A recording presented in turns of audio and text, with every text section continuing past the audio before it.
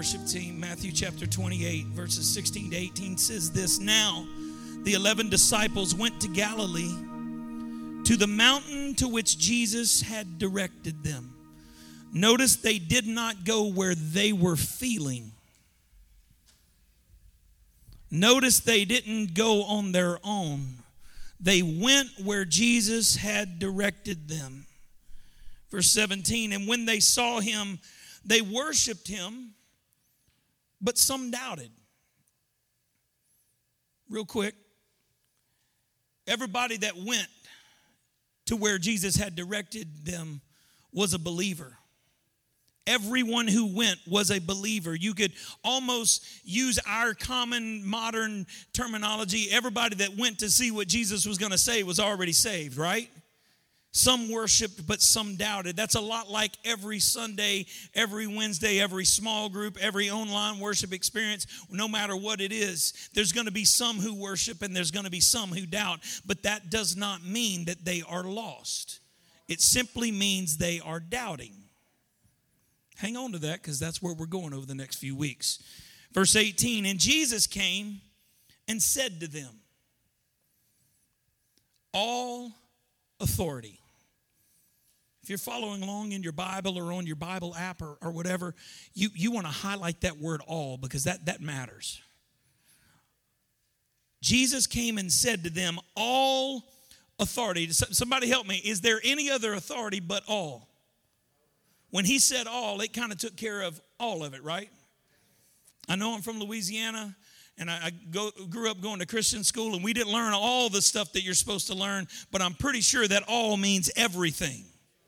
I'm pretty sure that when you say the word all, that there's nothing missing, amen? All authority in heaven, just in case there was anybody who was wondering who is the authority in heaven, his name's Jesus. And on earth, and just in case anyone was wondering if there's another authority on the earth, no, there is no greater authority, even in the earth, than Jesus. Didn't get as many amens on that, but it's still true. All authority in heaven and on earth has been given to me. Right here where you are, lift your hands. Father, let your word be planted in us. Let your word come alive in us. Change us from the inside out into who you designed us to be. And give us your power, give us your authority, and rest your identity on us today. In Jesus' name, and the church said amen. You can be seated. Praise God. In case you're wondering what is going on today, because it is extra poppy up in the house, we started off today at 9 o'clock baptizing someone into the family of God. And here in a few minutes, when I get through yelling and screaming, we're going to baptize some more people into the family of God.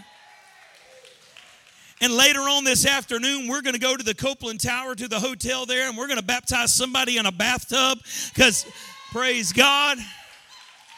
Say, why a bathtub? Because that water's too cold, and he's sick, and the nurse said he can't be in cold water, so we found some hot water. We're going to baptize him into the family of God up in a hotel. So I guess we could say, Al Copeland, thank you for Popeyes and thanks for the bathtub. Praise God. We're starting a brand new series here today called Authority. Everybody say authority. Simply this: recognizing his authority and living with authority. Let me mess with this real quick. Is that okay if I mess with you? I'm messing with me too. I'm not coming at you. I'm coming with you. Christians love to speak with authority. Christians love to talk about what we're going to say. Especially the more spirit-filled you get, the more you feel like you got something to say. I've got a word for you. Shut up. We love to talk about what we say we believe. We love to talk about it, but the question is, when our talking runs out and we run out of breath, are we living what we've been yapping about? So here's the truth. All authority in heaven and earth has been given to Jesus. And when you receive Jesus, when you accept him, get all non-denominational, when you accept him as your personal Lord and Savior. I'll handle the Baptist. When you sign the card and shake the preacher's hand, get all Pentecostal. When you get saved, sanctified, and soaked all up in the Holy Ghost, and you bibbity-bobbity-boo all over the front, just whatever it is. When you get saved, you have received all the authority that is in God. In him dwells all the fullness of the Godhead bodily. When you receive Jesus, you receive what you need. So stop talking about it and start living it. Say, I don't know how to do that. Good. I'm so glad you came today. Part 1. Here we go. Anybody got a struggle in your life? Those of you who didn't raise your hand, your struggle is lying.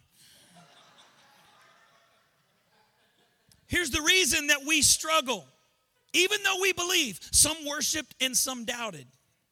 Here's the reason that believers stay in struggles. Doubt. Doubt does not negate salvation. It just simply adds a hurdle to what you have to fight over as you are becoming saved. See, here's the problem. We've listened to theology too long, and we think that when we receive Jesus, we have received salvation. No, I'm sorry. You didn't read the rest of the Bible. All you did was receive access to salvation. You got to go to 1 Peter and find out that when you receive Jesus, you are being saved. It's a process, baby. It's not going to end the moment you say, whoa, I got him. No, that's just the beginning. You are being saved. Well, when am I going to be saved? When you pass from this life to the next, whether you die in Christ or whether you're called, when you enter into the resurrection, that's when salvation is complete. Does that mean I'm lost? No. Don't get up all in your religion. Get out of your feelings. Get into the Word of God. We are being saved. We are in the process. And because we are not yet perfected, we will have moments of doubt. I'm not going to ask you to raise your hand because I don't want any of us to be singled out here. Heck, I'll raise my hand. I've experienced moments of doubt. I'm the pastor of the church. I experienced some doubt this week. You're going to experience doubt because you are human. If you are not experiencing doubt, you are not human. Please leave. This is a human church. We like us some humans. If you're not human, there's probably a church somewhere else on another planet. Pastor John used to work at NASA. He can help you get there. I love teasing you about NASA. SpaceX. I'm just saying. He's going to throw things at me. Y'all, it's time to recognize that even though there are moments of doubt, even though there are times when the struggle becomes real, when we wake up in the morning, we're like, I just don't feel God. That does not mean you are lost. It simply means you're in a place of doubt. In this moment, look around. Are you where God led you, or did you go where your feelings told you to go? Ooh, that's good preaching already. Y'all, it's time to start living who we are. So today, part 1 of the authority series is simply this: the authority of identity. Everybody say identity. Revelation 22 verse 13 says this. This is Jesus speaking, and he says, I am the Alpha and the Omega, the beginning and the end, the first and the last. Is he being redundant? No, he's just being very transparent. Because he knew there was going to be a day, 2,000+ years later, when believers are going to struggle to know who they're supposed to pray to. Do I pray to some Egyptian god? Do I pray to some religious deity? Do I pray to some process? Do I pray to the Father and for a few minutes, and then go pray to the Son for a few minutes, and then go pray to the Holy Spirit for a few minutes? Oh, I just messed with somebody. No, I am. Notice he didn't say someone else is. I am the Alpha, the Omega. Okay, these are words that unless you go to college, you probably don't know what that means. Alpha means beginning. Omega is like Z in our alphabet. It ends there. It begins with Jesus and it ends with Jesus. Everything that happens in between those bookends is nothing but Jesus. Pastor, are you Jesus only? No, I'm Jesus everything. Alpha, Omega, beginning and ending, first and last. Why do you have to say it like that? Just in case there was somebody in another language that did not understand Greek. So stop chasing a theology degree and just get into the Bible. He says it in English. It will interpret itself.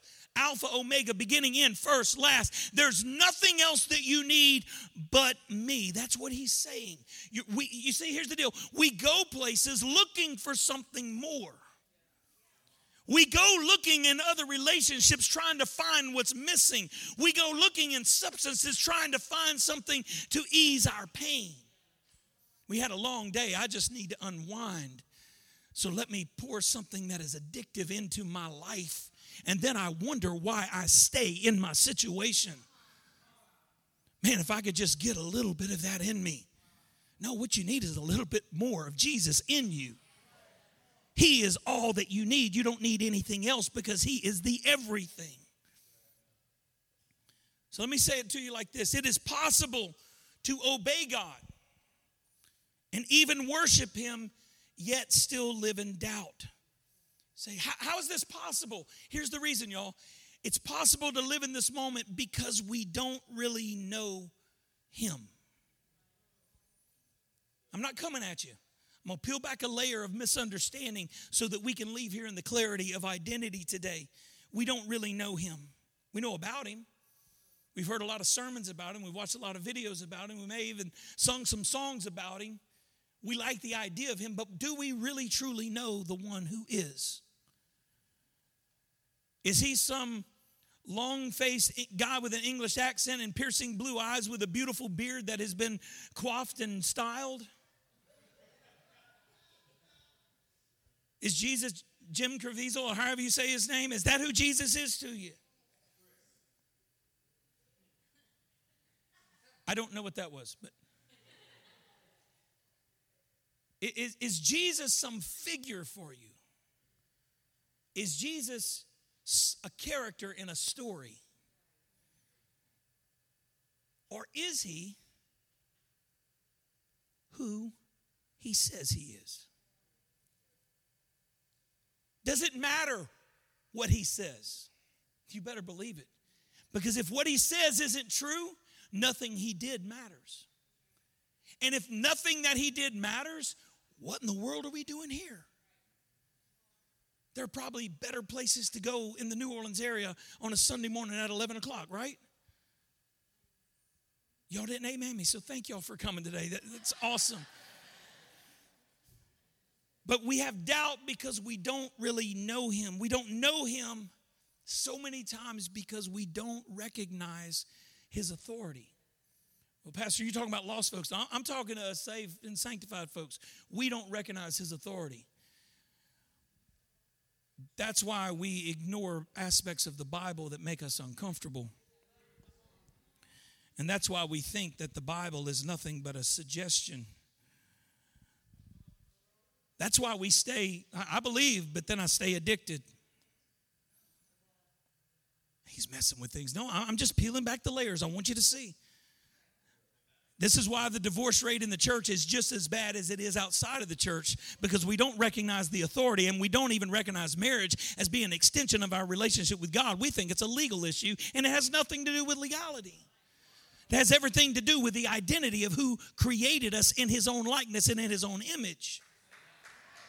Is this okay?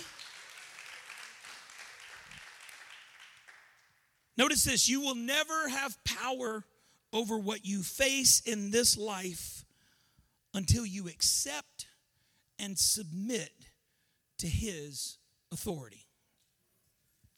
If you have struggles in your life, just about all of us who are honest raised our hands a few minutes ago. Some of us raised both hands. We're extra honest. Actually, what we're doing is we're covering for all of you who were scared to raise your hand. We will not have power over the things that we struggle with until we first accept. Everybody say accept. Which means we have to understand who he is. I cannot accept your authority if I don't understand who you are. One of the ways that my children know who I am is because when they were younger and they got out of line, I disciplined them to get them into line. I know that's not popular. I can tell by the stares I'm getting. But the reason that I had to discipline them is so that they would understand that when I spoke to them, that there was something behind the word that aligned them with where they needed to go. There will be times in your relationship with God that God will chastise you. That's a KJV word that simply means he's going to punish you. But why do I need to be chastised by God? The Bible says the Lord chastises those whom he loves. He's not trying to hurt you. He's trying to show you who he is. That's why bad things can happen to good people. Because God's saying, you made some bad choices, so you had a bad day. You look around and you're in the middle of this funk, and he's like, all right, I'm not going to let you drown, but I'm going to let you walk this out.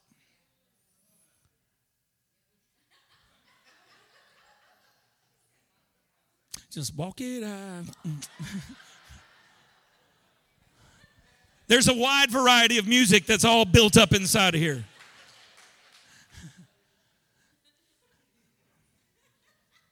I got to stop. I will go all day with that. But there will be moments when you feel not the judgment of God. Trust me, we've never even touched the judgment of God. But there will be times when God allows the consequences of our bad choices to be real in our experience. Not because he hates us, not because he's maniacal, but because he loves us as a loving father. Hey, you messed up. I told you not to do that. You messed up. Parents, I'm helping you out, so I'm going to help you back in line. Here's what the Bible says. Thy rod and thy staff, they comfort me. He doesn't beat us. He doesn't beat us. He doesn't abuse us. He takes his rod and he says, don't walk there because there's stuff there you don't need to walk into. And he takes his staff and he's like, oh, you stepped in it. Let me pull you out of it. And we're like, no, don't. I live in grace. No, you don't. You don't even understand what grace is. You think grace is a license to live however you want to when you don't understand that the grace of God is the power to live free from anything that gets on you. Man alive, I feel like I walked back 20 years in a Pentecostal church. I need a bath towel right now. Todd, if you take off running the aisles, we're all in trouble. But you have to first accept his authority. You are the authority, not me. Oh, that just messes with my Americanism. How dare you tell me there's authority greater than my own ideas? Oh, my God. Huh? Pharrell? What's that about, God? NBD. All the older folks are like, what is that? I have 4 teenagers. I do things and I know things I don't even understand what they are. They speak a language I know not of. It's like they're speaking in tongues all day long. I'm like, somebody needs to come in my life and interpret like, I don't get it. Like, why are you challenging me, God? Because I want you to accept my authority. There is no authority greater than me. And the reason you're struggling in your situation is you're trying to be your own God. So you're not going to have power over the things that are messing with you until you accept my authority. Then you have to submit. Oh, he said it. Yeah, he did. This is where we get ourselves in trouble. And this is why believers can still experience depression. This is why believers can get overcome with anxiety. This is the reason that believers can be embroiled in addictions. This is how believers can be in love with Jesus yet sleep around like everybody's welcome.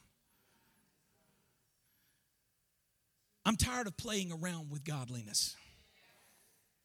The reason that we live like this and the reason that we're caught up in our struggles is we don't accept and we don't submit. Does that mean we're lost? No. We may end up there, but what it means is while we worship, we have some doubt. We need to understand where the authority is. Now understand this, doubt is not the absence of faith. It's simply faith that has not yet been activated. When you receive Jesus Christ, you receive what the Bible calls a measure of faith. In other words, you've received, and we'll dive into this a little bit in January. I'm saying that so you'll come back in January. We got a really great series coming. It's going to be awesome. But when you receive Jesus Christ, you literally receive everything that you need to make it from the point of accessing salvation to entering the gates of heaven. Everything you need, you receive in that moment. We don't believe it. Doesn't change the reality that we have received it. Doubt is simply faith that we have not plugged into the 220 that is Jesus. We have faith, but we don't know how to use it. Y'all track with me. Is that enough examples for you to understand where I'm going with this? And here's the deal. Jesus is not offended by our doubt. His people sometimes get offended by doubt because his people have made it all about themselves, less about him, more about their preferences and more about their style, their brand, their denomination, their religious thought, their theology, their book, their ministry. But Jesus is not offended by our doubt. He knows that we have it because he's the one who made us. Here's what he's offended by: our religious piety that acts like we don't have it. We're living in doubt. And we're all sucked up in the middle of our issues. And we're like, I hate life today. And we see somebody that goes to church with it. Oh, praise the Lord, brother. Go sit down somewhere.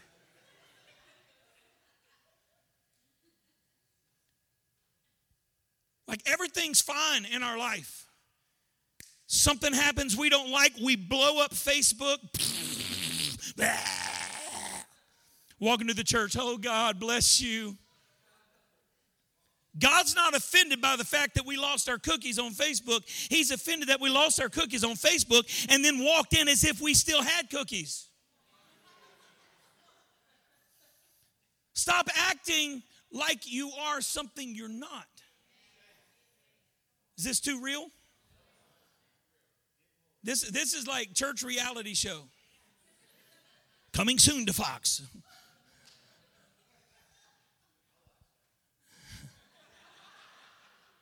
I don't need no help. I got you. But here's the deal. We live in doubt and we think Jesus is offended. He's not. He's offended by the fact that we're acting like we have our stuff together and we don't.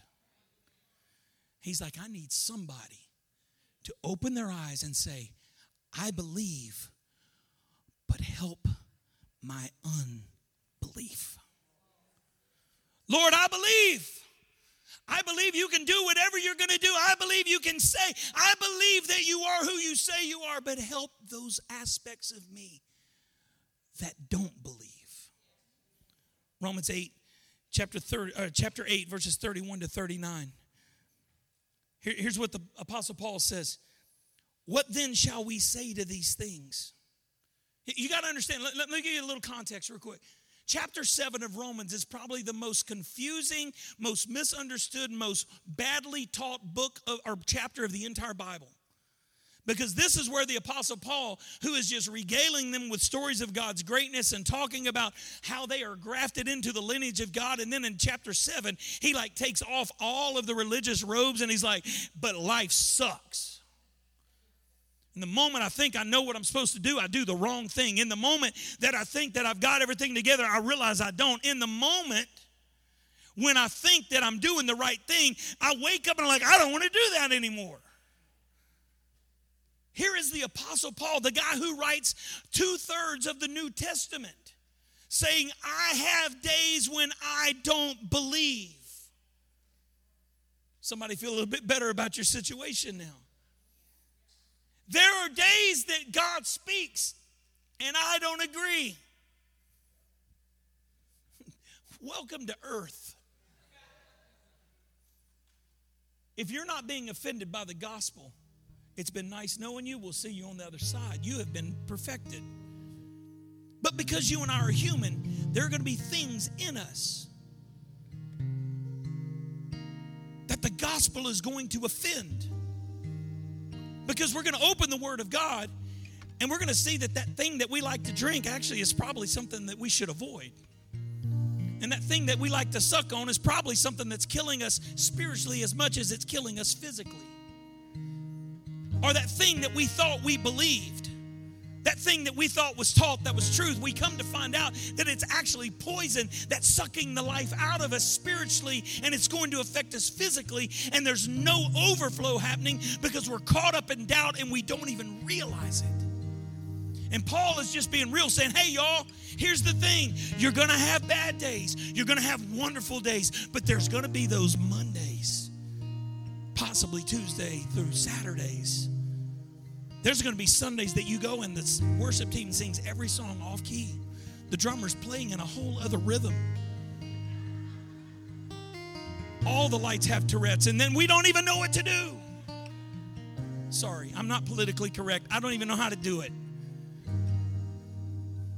You're going to have days when it does not go the way that you want it to. You're going to step out in faith, and everything's going to fall apart, and you're going to be like, God, what's up? And he's like, just hang on. I don't want to.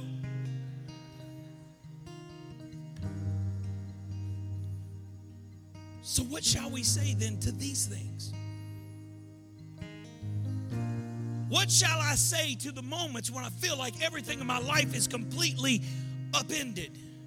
What do I say to these things when I look at my experience and I can't even find a place to have solid ground? What do I say in these moments? If God is for me, who can be against me?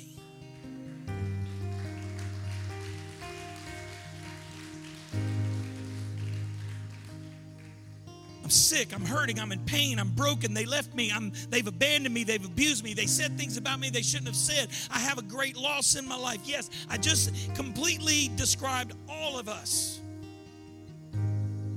What shall we say then to these things? My friends Ray and Lynette are here. Love y'all. So glad to see you here. Wasn't all that long ago, you got the bad news that your daughter had passed from this life to the next.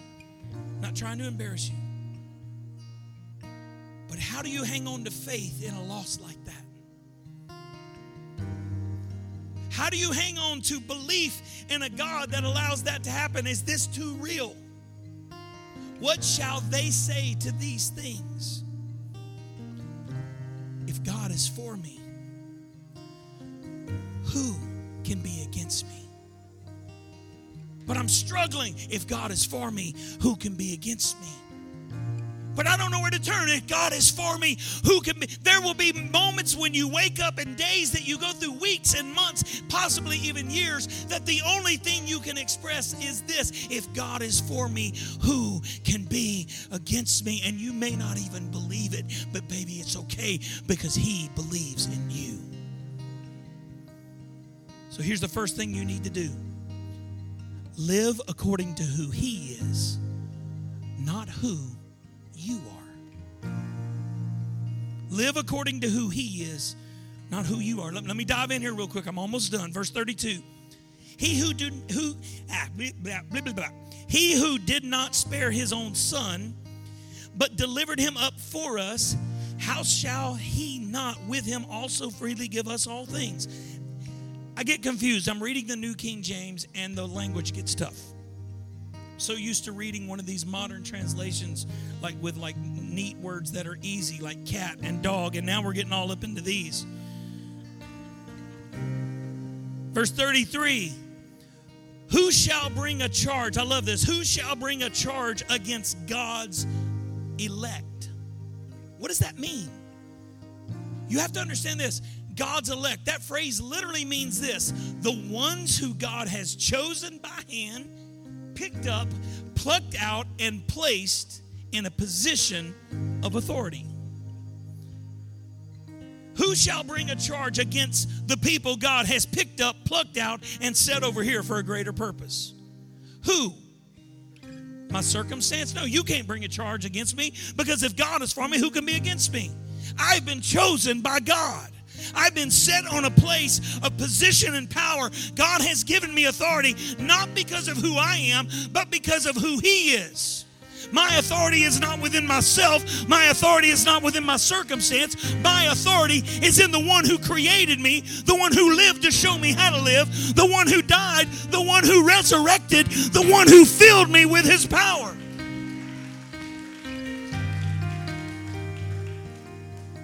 Who is he who condemns? Who's the fool that's going to try to condemn you? Get on Mr. T. I pity the fool that's trying to condemn me right now. Because it is Christ who died and furthermore is also risen, who is even at the right hand of God. Now, let me stop right here because I want to mess with some theology because I don't want us misunderstanding. Jesus is not some second-tier deity. We don't use this phraseology. And the reason that I use the New King James is because I wanted to get all ancientified. I made that up. Because I want you to understand what's happening here. Jesus is the one who died and furthermore also risen, who is even at the right hand of God. That does not mean that there is some old man and some young dude. Let me say it again. There's not some old man with a long beard. That's me. There's not some young dude. That's who I used to be. Last name's Young, so I got y'all beat forever, whatever. There's not some God and some other God. This one going, I'm at your right hand, what's up? That's not how it works. This is a phraseology that we don't use. That's why we misunderstand it. The right hand of God literally means this. From the ancient, it simply means this: the seat of authority. You got to go to Colossians. For God was pleased that in him dwelled all the fullness of divinity in a bodily form. So here's what this phrase means. I hope I'm messing with you because that's just fun. I mean, I love messing with theology. God, the invisible spirit who always has been, that from which everything was created, said, I'm going to create a body and I'm going to completely fill it, and then I'm going to take all this goodness and I'm going into the place of authority. There's no one on the left because he is here. Did I miss you? He's not here and here. Here is everywhere. When Jesus takes on the authority of God, when the physicality takes on the authority, that is all that you need. He died, furthermore is also risen, who is even at the right hand of God, the seat of power. Notice this. I'm going to mess with New Orleans here. Who also makes intercession for us. Let me just say it. If you're watching, brace yourself, baby. I'm coming for you. Stop praying to Mary. Stop praying to other dead people. They ain't going to help you. They're dead. There's only one who makes intercession. And here's what's cool.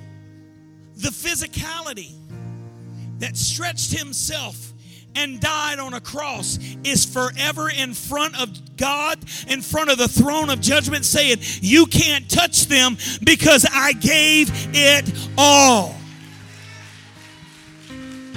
Stop praying to dead people. Stop lighting candles as if that's going to do anything. It ain't going to do jack. Come stand boldly before the throne of grace and say, look at the sacrifice.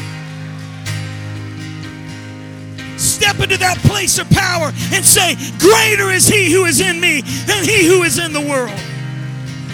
Come down, come down, come down. I ain't done preaching. So who shall separate us from the love of Christ? Who is the fool trying to separate you from God? Who? Who is trying to separate? What is trying to separate me? What's trying? No. Who shall separate us from the love of Christ? Shall tribulation or distress or persecution or famine or nakedness or peril or sword? Oh my God, they hurt me. Who? What? You didn't like how the election turned out. You got 4 more years and then you won't like that one either. So get over it. It don't really mean anything. You do like how the election turned out. So flippin' what? Because it doesn't matter. There's going to be another one in 4 more years, and you're not going to like how that one turned out. It doesn't really matter. So we can get all bogged down. Oh, God, it hurts. Stop. You're a child of God. Stand up boldly. My team lost. Oh, my God, my team lost. Stop betting on it, then it won't matter. Stop judging your life by everything that happens in this life and say, what shall separate me from the love of God? Not an election, not a bad team, not a pandemic, not a riot, not a protest, not a cultural war, not anything in this life. Nothing is going to separate me from the love of Jesus Christ.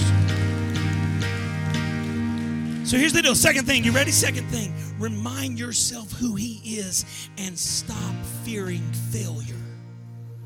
Stop. But I have doubt, but you're still on the journey. You're still breathing. As long as you're breathing, there's hope. Yet in all these things, we are more than conquerors through him who loved us. For I am persuaded. Somebody needs to get persuaded. Somebody needs to stop therapizing, and somebody needs to get persuadifizing. For I am persuaded that neither death, nor life, nor angels, nor principalities, nor powers, nor things present, nor things to come, nor height, nor depth, nor any other created thing, just in case somebody came up with something that God didn't create, any other created thing. Ain't nothing gonna separate you from him.